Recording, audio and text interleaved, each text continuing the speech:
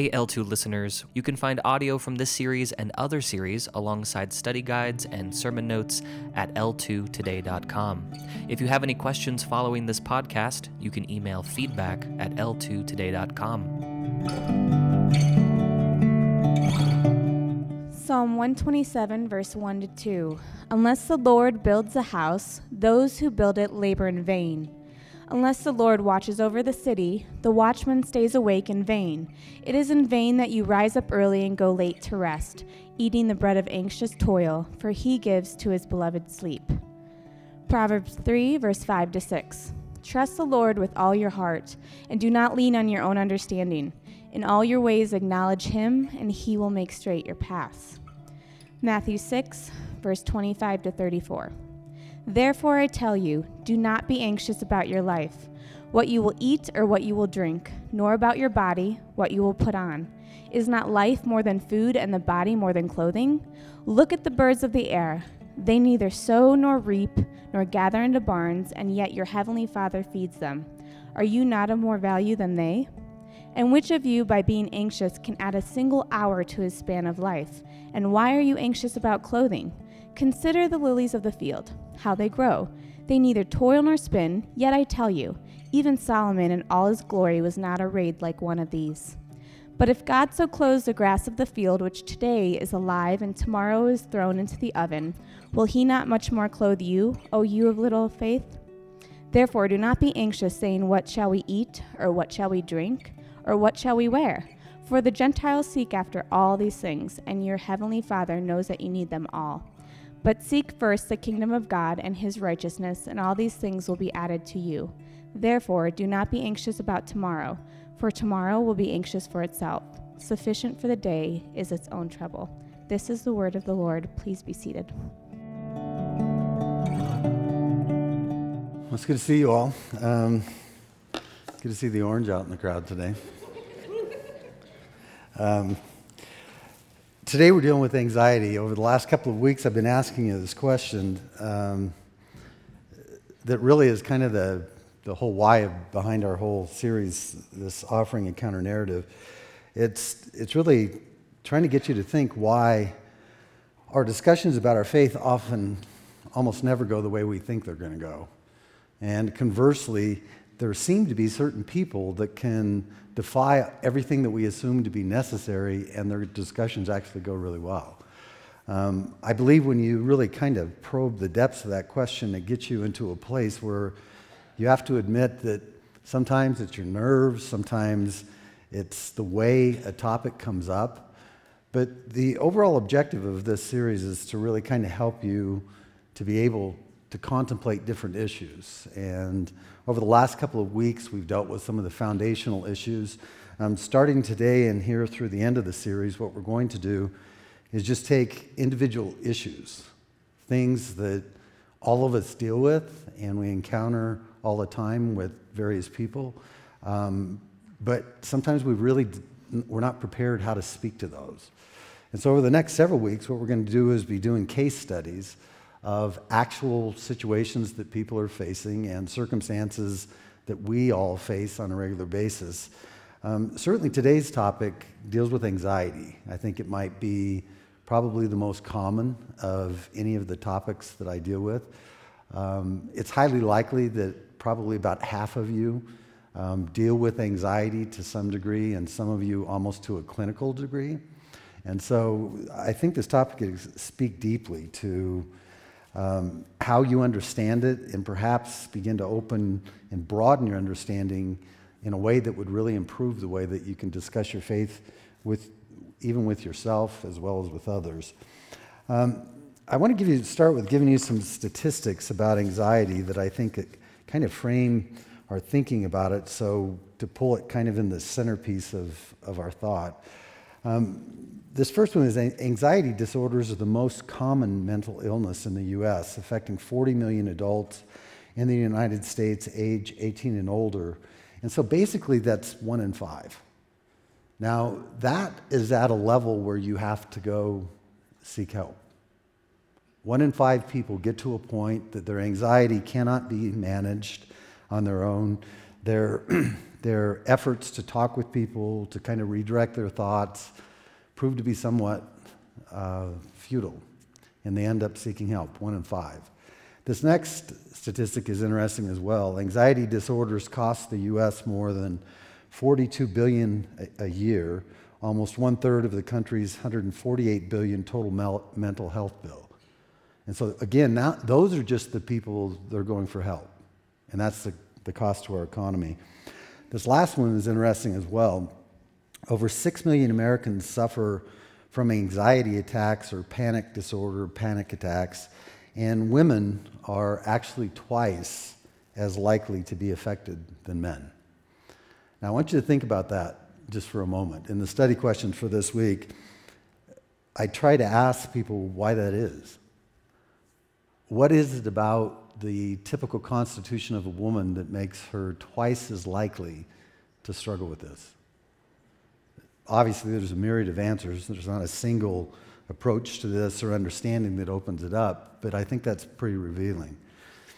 I think the statistics themselves indicate that anxiety and panic attacks are far more common in our society and our culture today than most of us are aware.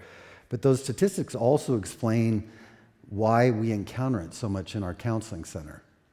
This is one of the most common issues that people come and seek help for. But what's interesting, anxiety is not limited to people who are non-Christians, people that are Christians. It's not limited to people who are wealthy or people who are poor. It's not confined to economic distress or tremendous prosperity. You find it across the whole spectrum of our culture today. And so hopefully this is going to be something that helps you understand it a little bit better, because for some of you, you need to understand this so that you can kind of preach the gospel to yourself when it comes to anxiety. For the rest of us, I think we really need to be able to understand it well enough to be able to speak into a conversation that is likely to come up, perhaps even this week, with those that you know. Now, by definition, a simple definition of anxiety is simply fear or nervousness about what might happen. In other words, it's a sense of fear or dread that comes over us when we face speculation or uncertainty, typically about events that are pretty imminent. And it is oftentimes attended with physiological symptoms as well, like sweating. Oftentimes you can tell when people sweat, there's some anxiety going on. Heart palpitations, tension, all of those things arise from it. And so what I'm going to kind of do is establish the format that we're going to use for these next several weeks. And I want to start this morning by giving you a common case study. Now, every once in a while I get pushback, even when I use circumstances and situations that are 15, 20 years ago. This particular case study on Kristen is taken from a very popular psychiatry site. And so it's just a very, very common case study. It probably kind of fits maybe the profile of what some of you have experienced. I'm just saying that so none of you think this is you, okay? So anyway, listen as I give you this case study. Kristen is a 30-year-old divorced mother of 2 teenagers. She has had a successful, well-paying career for the past several years in upper-level management. Even though she has worked for the same thriving company for over 6 years, she's found herself worrying constantly about losing her job and being unable to provide for her children. This worry has been troubling her for the past 8 months. Despite her best efforts, she hasn't been able to shake the negative thoughts. Ever since the worry started, Kristen has found herself feeling restless, tired, and tense. She often paces in her office when she's there alone. She's had several embarrassing moments in meetings where she has lost track of what she was trying to say. When she gets to bed at night, it's as if her brain won't shut off. She finds herself mentally rehearsing all the worst-case scenarios regarding losing her job, including ending up homeless. Now, before you all run out and say, that's me, that's me, I pace when I talk on the phone, and I'm thinking, there's probably a lot of similarity. I find myself losing track of things that I'm going to say in response to something that someone is saying. And so hopefully this will kind of draw this a little bit closer for some of us that are perhaps dismissive about it. Oh, that's not me. Now, the way we're going to push through these templates is that I want to start by kind of showing you how to access a possible belief narrative for Kristen. Now, we're going to use a common template to go through, the one that we actually find in the Bible, that starts with creation, that really is probing what it is we believe about things as they should be. Now, whether you're a Christian or not, every one of us in this room and all of you watching online actually have a belief narrative that can be interpreted according to this template. And so the idea of creation is really probing what it is a person believes about things as they should be. The second part of this pattern that we see in Scripture with the gospel is the fall. And the fall is really accessing or probing the question, what do we believe is wrong? So in a counseling session, this would be like me asking you, what do you really think the problem is? And that's going to access the fall in a person's thinking.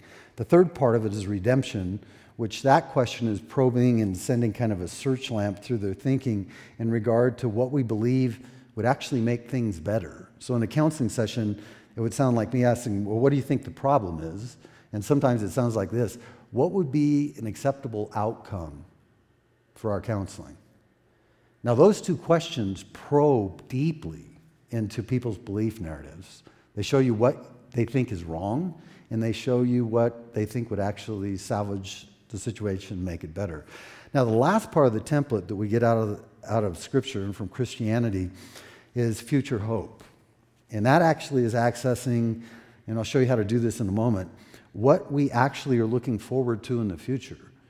In other words, if the redemption takes place, then what? And so those four pieces, creation, fall, redemption, and future hope, are kind of like a bullet plate or a boilerplate that you can push your belief narrative through, whether you're a Christian or not. Now, in Kristen's case, her obsessive worry, this is one kind of caveat I'm going to put in this before we jump into this. In her case, her obsessive worry is the result of what she believes to be true. And so in that sense, it's a symptom. Now, I can tell you one thing that I learned in my counseling training back in 1989 was the professor told me, he said, almost never is the presentation problem the real problem. And then I asked him, I said, what do you mean by that? And he said, it's almost always the irritation, the source of the rub, the source of the difficulty that a person is dealing with is almost never the problem. It's always a symptom of the problem. And it's that case with Kristen. Her worry is growing out of the soil of her belief narrative. So let's kind of look at this, and we'll move through a belief narrative that's possible for Kristen. She's not here, I've never met her, but I think just analyzing that brief case study that I gave you, we could determine this. So if we start with creation, what it is that Kristen believes should be, we can tell from that brief, those 2 paragraphs, that she's demonstrated the fact that she's not afraid to work. Her success in actually obtaining an upper level management position tells you she's actually pretty good at what she does. And so having sustained this impulse to work and having applied herself to do it well has landed her in this position. And she's applied herself in her task and reached this position, and fundamentally she believes that hard work should result in financial benefit and security. And so under creation, you could just simply write for Kristen's belief narrative that she believes we are to work. She's not looking for a free lunch. She also believes that diligence in our work will typically result in prosperity and security. And lastly, we could write down that she really does believe that mothers are responsible to care for their children. All three are positive things. That's what she believes about what should be. Now, when we move to the fall, remember, this is the one that is asking, well, what did she really believe is wrong? Now, when we look at this, we see that Kristen has demonstrated that she's actually been able to accomplish quite a bit, but in spite of all those accomplishments, she has become obsessed with the possibility of losing everything. And for the last 8 months, it's just a growing monster in her thinking that she possibly could lose her job and thereby lose and forfeit the ability that she has to care for her children and even end up homeless. So under the fall, you could write that she believes what's wrong is that in spite of all that she's done, injustice could take it all away. You could write down that she's actually beginning to believe that there's such a thing as fruitless labor. In spite of all that she does, in spite of trying to be the best that she can be in the position that she has in the company, it could turn out to bear no fruit at all. We could also write down that she has an unbelievable uncertainty about tomorrow. In spite of her being a part of a thriving company, she, perhaps even because of her upper level management access, she can see that the survivability and the security of that company's setting is not near what she thought it was once. She realized that it turned down in the market, that some new legislation or whatever could come in and completely bankrupt that company. And so she's becoming increasingly pessimistic about the future. Lastly, she realized all of this converges in a potential threat that would actually harm her children if she isn't able to care for them. So we've looked at creation, what she believes should be. We looked at the fall, what she believes potentially is wrong. When you ask the question about redemption, what would make it better? I think if Kristen was here, we would begin to see that she actually believes that redemption would come in the simple fact that if she could have some peace, that she knows she won't lose her job. If she could just be comforted a little bit more, that there would be some security for her if she continued. And so you might just simply write down under redemption that provision and security. That's what she's looking at. Not a lot. She's not asking for a raise. She's not asking for a whole bunch of things. Her heart is so unsettled that would bring her peace. A little bit of provision and security. Now, this brings us to the last part. Now, as we begin to look at the future hope or the glory that she's looking forward to, let me give you some insight to how it helps you to talk about this with people. Most people don't go here, not on their own. You have to be able to ask them, well, what's past that? What's past that? Because many people today, including ourselves, our horizon is really small. And so she's looking, look, I would be fine if I could quit pacing and quit forgetting what I'm talking about. If I could start sleeping better. And so all I'm looking for is someone to teach me how not to worry so much. And I think what would do that is just being able to maybe concentrate on a little bit more, of what I presently do have than worrying about the future. But it takes a little bit for you to say, well, isn't the provision for your children a means to an end? Like going to school, you don't go to school for the sake of going to school.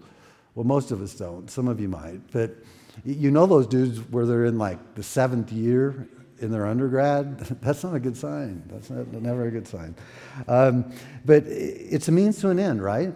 Her provision of her children is unto what? What is it unto? And see, that's the future hope that she's looking at. And so maybe it sounds like healthy and productive children with a hope for their future. In other words, she wants to be able to raise them and introduce them to the world in a way that they can actually make it and thrive. And her provision now is simply the means to that end, and she's kind of short-sighted.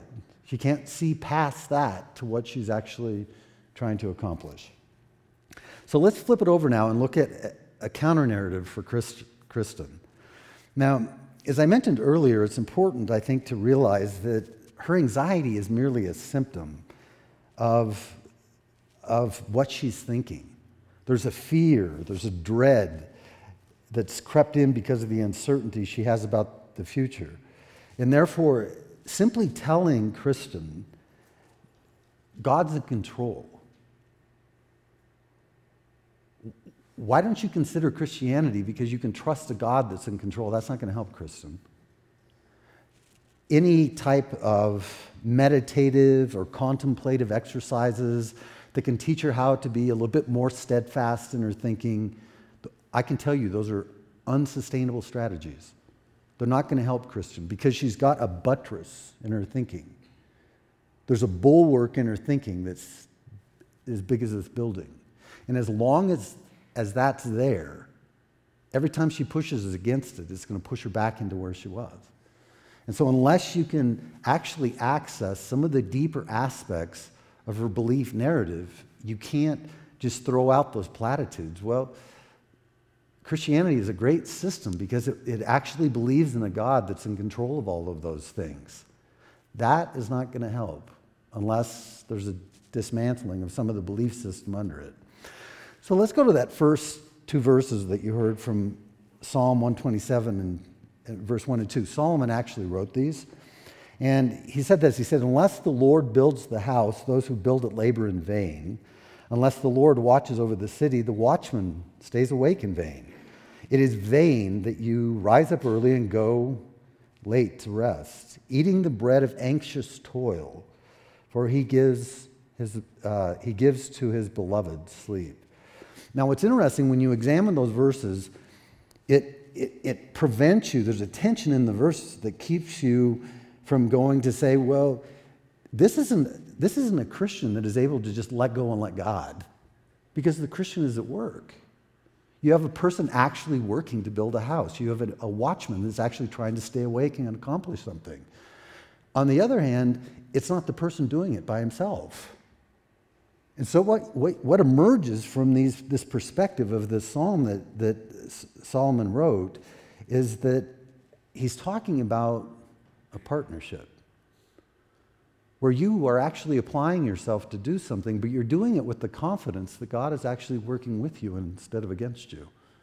And it's a very interesting principle when you begin to pull it apart a little bit. When you get to the second verse, when he said, eating the bread of anxious toil, the bread of anxious toil referred to the idea of being grieved or upset. And he's talking about a person that's being ground to powder, staying up and burning the candle at both ends, trying to make sure she's able to make it work. And he says, that's not going to give you peace. And so about 1000 BC, Solomon wrote this down to say, I know you're trying to do things, but if God doesn't do them with you, you're building it in vain. If God isn't there with you and you're trying to keep watch, you're keeping watch in vain. So he has to actually attend it. So there's kind of a principle that provides somewhat of a capacity to speak into a belief narrative where you're able to say, well, how do we accomplish anything anyhow?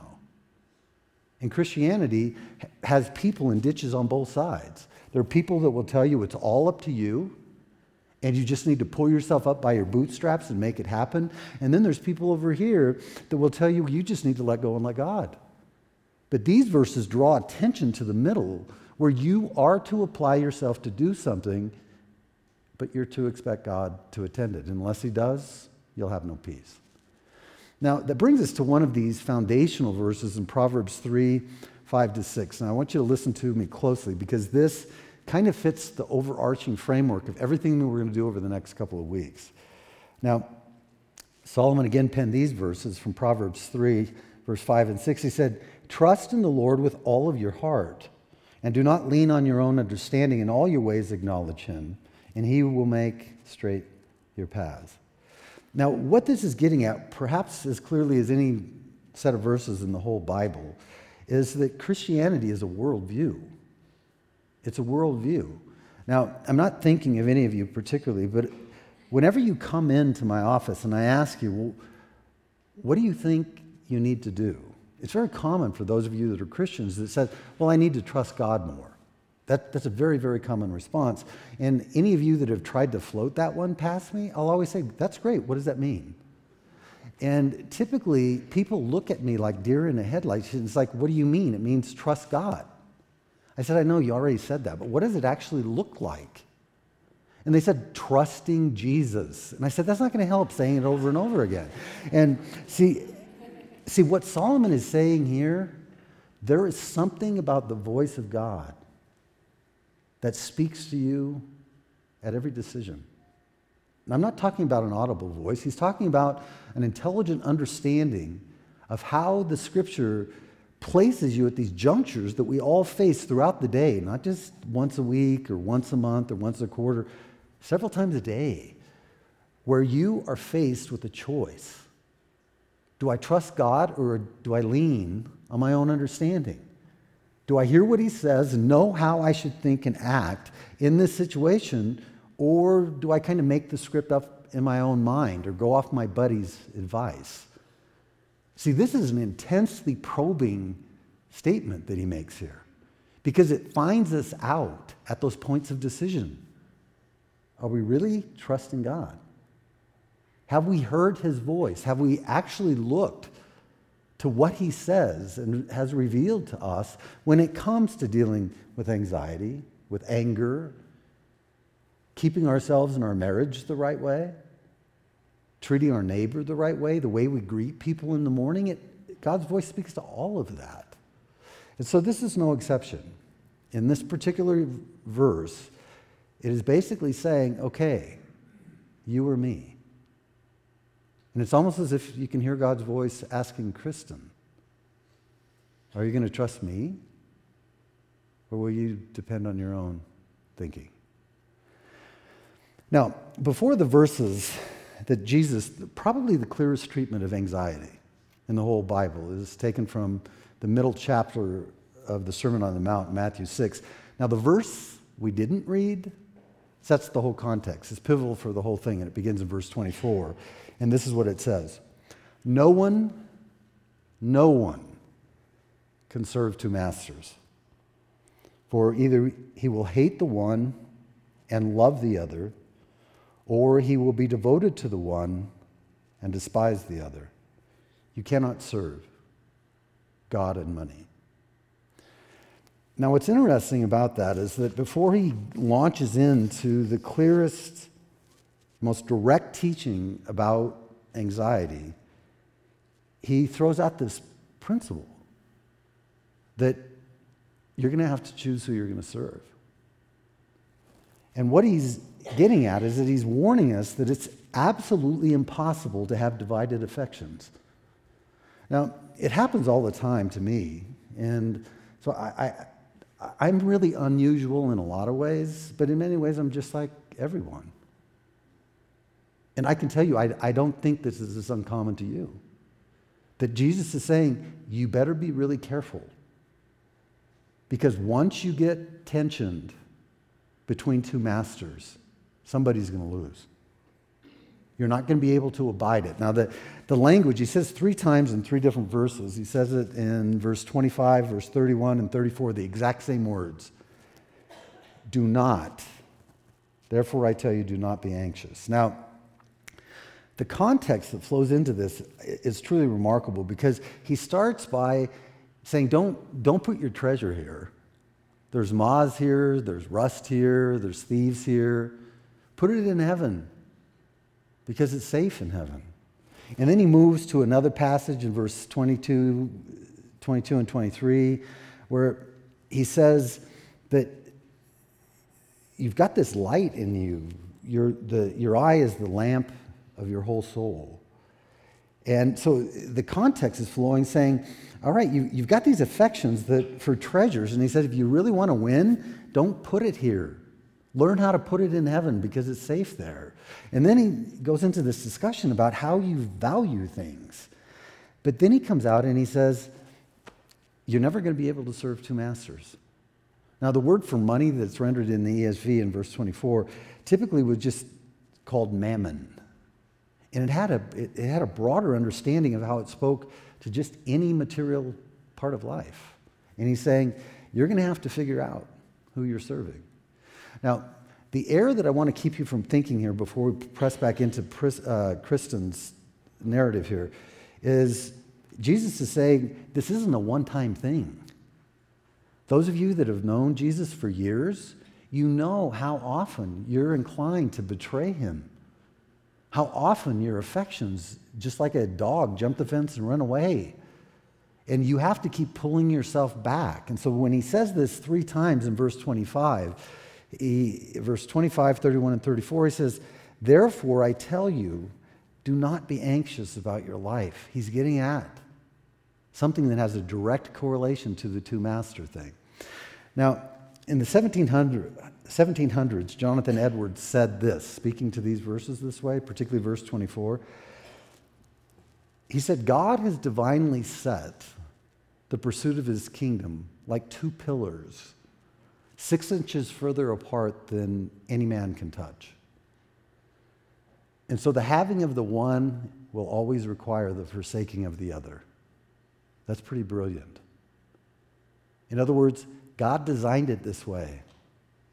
He designed it in a way that you would have to decide which pillar you will hold on to, because you can't hold them both at the same time. And the having of the one will always require the forsaking or despising of the other.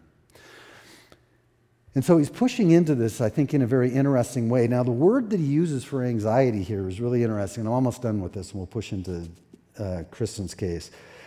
The word that is translated here for anxious can be rendered 2 ways. Now, this is a key to the problem, so listen closely. When it's rendered positively, it means legitimate care or concern. That's why it's a trip up. When it's rendered negatively, as in this context, it's pointing to obsession. It's talking about concern or worry that's over concern. Now, the reason I point that out is the reason that many of us can't get over our anxiety is because we are so proud of it. As a good thing, we see it as a badge of honor. Now, when I asked you earlier the question, why is it that women are twice as likely? Some of you women are probably thinking in your mind, it's because my husband doesn't pay attention. If he only paid attention to things as I do, he would be just as worried as I am. But he's so flippant and so shallow that he can't see that he should be concerned. And so there's a way that we can take valid, legitimate, just concern and justify it. And we can nurture it and hang on to it to the point that Jesus is saying, this can come between you and God. 3 times. 3 times. And this is what makes anxiety not only so popular and so common, it makes it so difficult to overcome. Because it begs the question, how much concern is legitimate and where's the line of over-concern? And that's what he's pushing. And that's what he's getting at. Now, what's interesting about these verses, particularly verse 25 to 34, is that his instruction is more than a mere warning about being anxious or having over-concern. Because he does offer a counter-narrative in the verses that's grounded in the fact that God actually takes care of us. He said, if God so clothes the grass of the field, which today is alive and tomorrow is thrown into the oven, will he not much more clothe you, O you of little faith? And then he offers a sustainable remedy at the end in verse 33 when he says, seek first the kingdom of God and his righteousness, and all of this other stuff is a bonus. And so he's driving past a simple, blatant warning, don't worry. Stop being anxious. He's pushing way beyond that in offering this counter-narrative. In other words, he's saying, don't let your focus on your life be so constricted that you lose the fact that who you are before God is much greater than what you're worrying about. You've collapsed your thinking. Now, when you apply these to Kristen, these principles that we just went through, Psalm 127, Proverbs 3, and these verses out of Matthew 6, verse 25 to 34. It kind of sounds like this when you start with the creation. Now, let me give you a little insight first. When you start speaking to a Christian or non-Christian through this template, find their idea of creation that's right, that's accurate. Because most of the time it's fairly obvious. Now, with Kristen's understanding of what should be, you need to affirm that her understanding of work and parental responsibility that has so distinguished her life for so many years is spot on with Christianity. It's spot on. Now, those of you that think that somehow work is a shameful thing, it wasn't a shameful thing. It didn't come in after the fall. Work was prescribed to Adam and Eve in the garden in Genesis 2, verse 8 and verse 15, and he said you need to tend the garden. In other words, the Bible tells us that we were created with an industry. We were created with a sense of creativity and a work ethic that belongs in our lives. Not as a result of sin, but just we should want to see the world and the lives that we live in improve because of our effort. And Kristen has that. For years, she's demonstrated she's not afraid to work. She's not afraid to take responsibility for her children. She hasn't reached out and tried to have everyone else care for her kids. She was divorced, and she is able to say, look, I got this. And she's done a good job. So start with affirming what she actually believes that is consistent with Christianity. Now, when you go into the fall, it becomes interesting. Because when you apply these principles to what Kristen believes is wrong, it's going to blow her up. What I mean by that is the condition of the creation in humanity is far more serious than she ever thought. The gospel plunges you to a place of understanding about all that's going on that makes simple injustice, the fruitless labor, almost infantile by its comparison.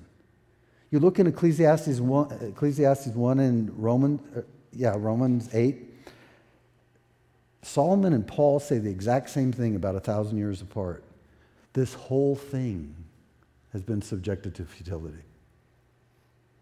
It's frustrating. It's going to wear you out because God bankrupted its ability to give you what you think it can. That's way worse than she ever thought. It might even call her to think into her mind, how was I not like this my whole entire life? Was it just because I didn't see things? That I didn't really understand them as they really are? Because the fall, according to the gospel, is desperately worse. Because the curse that God put on the creation, in its essence, was intended to turn us to Him. And it subjected everything in the creation to that curse. And it brings death. Way worse than she thought. And so when you begin to speak to what's wrong, you have to be prepared to show her that it's much more serious. Just like a doctor, where you go in, and I'm having a little bit of a headache, and now she has to convince you that she's going to have to operate because you have a tumor. And so there's an adjustment in the thinking that's going to come with what's wrong. Is that, Kristen, you're right. Injustice, fruitless labor, uncertainty, those are all valid things. But I have news for you. It's far worse than you imagined. Now, I have found over the years that people don't mind having people be straight with them.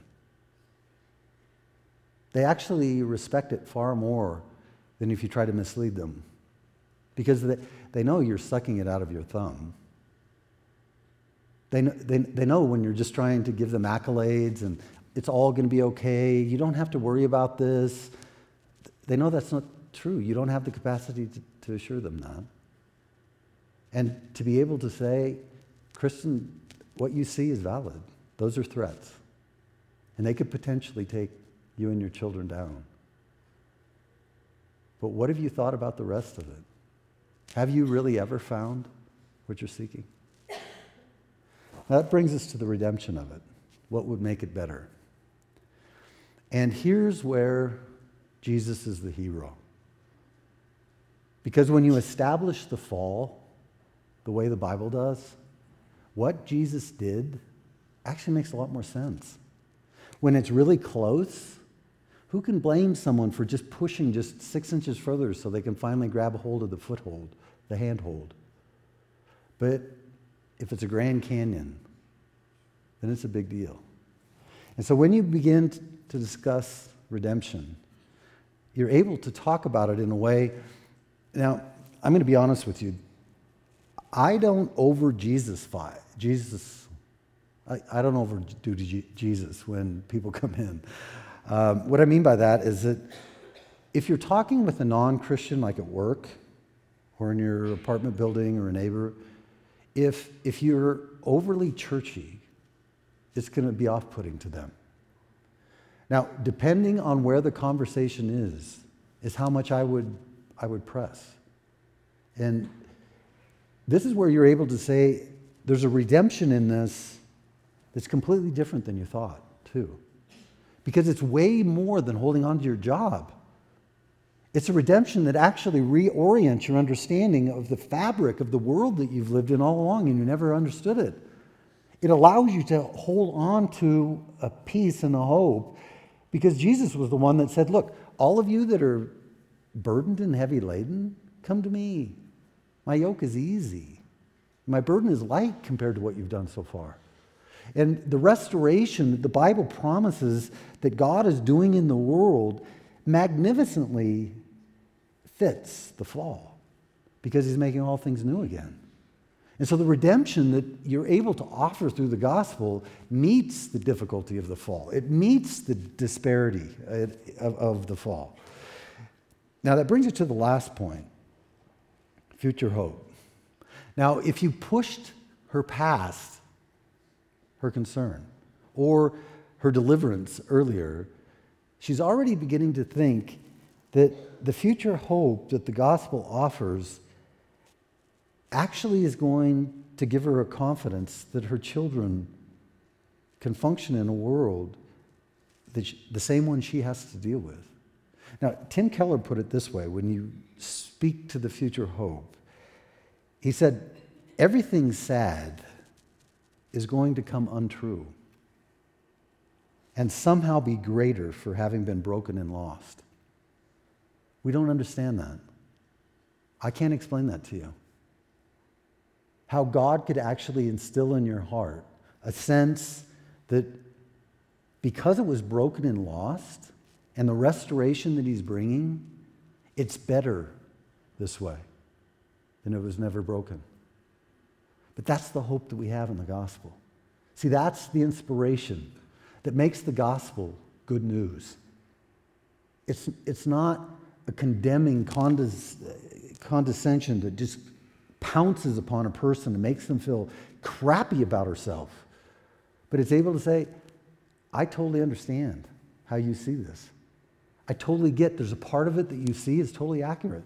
Your desire to care for your children, but what's wrong and what needs to fix it is far different than you ever imagined. But the gospel has answers.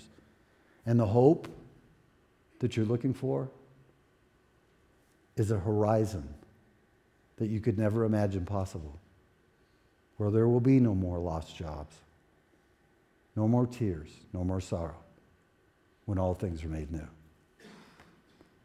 So you see, it's not as difficult as we've been made to think. Understanding a person's belief narrative according to the template of the gospel is not that difficult. And being able to answer and offer a counter-narrative is not as difficult either. And so hopefully over the next few weeks, we'll be able to access different things. Next week, we're going to look at anger. Because it's likely that there is as many or more of you in this room that struggle with a temper. And maybe no one knows, but those that are closest to you. But the gospel speaks to that. It truly does. All right, let's take a couple questions and we'll be done. How do you deal with the anxiety that comes from knowing that God is sovereign and allows suffering to happen? That's a very, very good question. In Isaiah 55, verse 8 and 9, it says that my ways are not your ways. My thoughts are not your thoughts. They're higher than your thoughts and higher than your ways. They're beyond you finding out. And I find some consolation in that there is a sense in which God is saying there's going to be times where you're going to have to trust me. And this is where the Garden of Gethsemane, where Jesus, in expressing his humanity, means so much to me. Because he was able to go to the garden and pray not once, not twice, but 3 times. If there's any way possible, don't make me do this. Let this cup pass from me. But in the end, it's not what I want. It's what you want, that I really want. And so there's a time that God, and Henry Scudder put it this way, there's times that God withholds from you the graces that he freely gives to others. And those times, he said, you need to remember that he wants, oftentimes, that you would seek him in a better way. But he said there's also times that he requires you to honor him by going forward on his bare word alone. And that's comforting to me. I don't have to understand all the depth and the breadth of God. I can't. But it's enough for me to know that he does all things well. It's enough for me to know that my lifetime doesn't have to discern a reason. You see, it's somewhat arrogant for us to say, if there's no reason in my mind for what he's doing, then there is no reason. There can't be an explanation for what he's doing if I can't see it. That's just simply not true. And it's somewhat arrogant for us to assume that. And so let me just tell you that there's many times where I have to say, God, I know you know. And I know that you're honored by me just putting my hand in yours and saying, lead me. Walk me through it. Next question. Is someone's faith not credible if they struggle with anxiety, panic attacks on a daily basis, even if they regularly read their Bibles and pray? I would say in the past I would have told you yes. Maybe there's some of you in this room that I've told you that. I think it's important for you to determine how much unbelief is in your worry. I think it's a little bit Pollyannish to think that, wow, if I could just believe more, if I could just believe harder, then I'm going to make this thing go away. For some of you, that's a fool's errand. It's never going to go away. You're going to deal with anxiety for the rest of your life.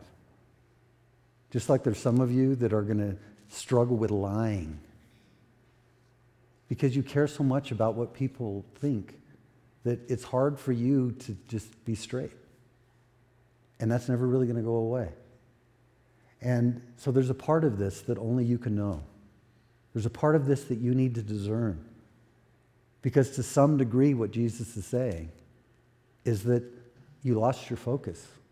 Your life is much bigger than you've come to believe. And our Father in heaven says, seek me and my righteousness, and I'll take care of the rest. And our worry, our turmoil, our grinding ourselves inside is oftentimes an indication of our unbelief. And so it's something that you need to be able to discern. It's something that I think as a counselor and a pastor, I'm able to come alongside better than I once was. But those are kind of dangerous lines to draw. To say, it's simple. You're not trusting God. It's that simple. That's the black and the white of it. True. But you see, the humanity and how we carry it isn't in that at all. Last question. Thank you. The questions are intense lately. So, anyhow, let's pray. I hope this series will inspire you. I hope this will encourage you that speaking to some of these everyday problems is a perfect way to share your faith. it is getting at some of those assumptions that I asked you about in the beginning. Because these are the things that people can't wait to talk to you about. When a coworker sits down next to you and you ask her how she's doing, she said, "Wow, today I'm exhausted." And you say, "How come?" "I haven't been sleeping well." And this comes out. Learn how to speak in a way that presents the voice of God in the gospel. You can do it. Let's pray. Father, I would ask that this series, not only this sermon, would actually find us out. Because without question, there's people in this room that don't have many discussions with people because their lives are so isolated. Over the years, they've collapsed their lives into Christian circles, and the discussions they have actually seem easy because they're never around people that disagree with them. They're never around people that actually offer quite incredible belief narratives that contradict what they think. And so from their mind, it's kind of simple, and this whole thing is a lot overdone. There's other people in this room that have actually engaged the culture in a way that they've lost any confidence that they could ever speak to it. And consequently, most of their friends would be certifiably shocked to find out that they really believe in you the way that they do. And so each of us probably needs to repent from one side of that or the other. And I just pray that perhaps this series would give us more confidence as we would move forward. It would help explain some of the things that we didn't understand and give us some simple practices that might allow us to share our faith with those around us. Help us, Father, to be the salt of the earth and the light of the world. We commit these things to you in Jesus' name. Amen. You can find audio of the series and other series alongside study questions and sermon notes at l2today.com. If you have any questions, send an email to feedback@l2today.com.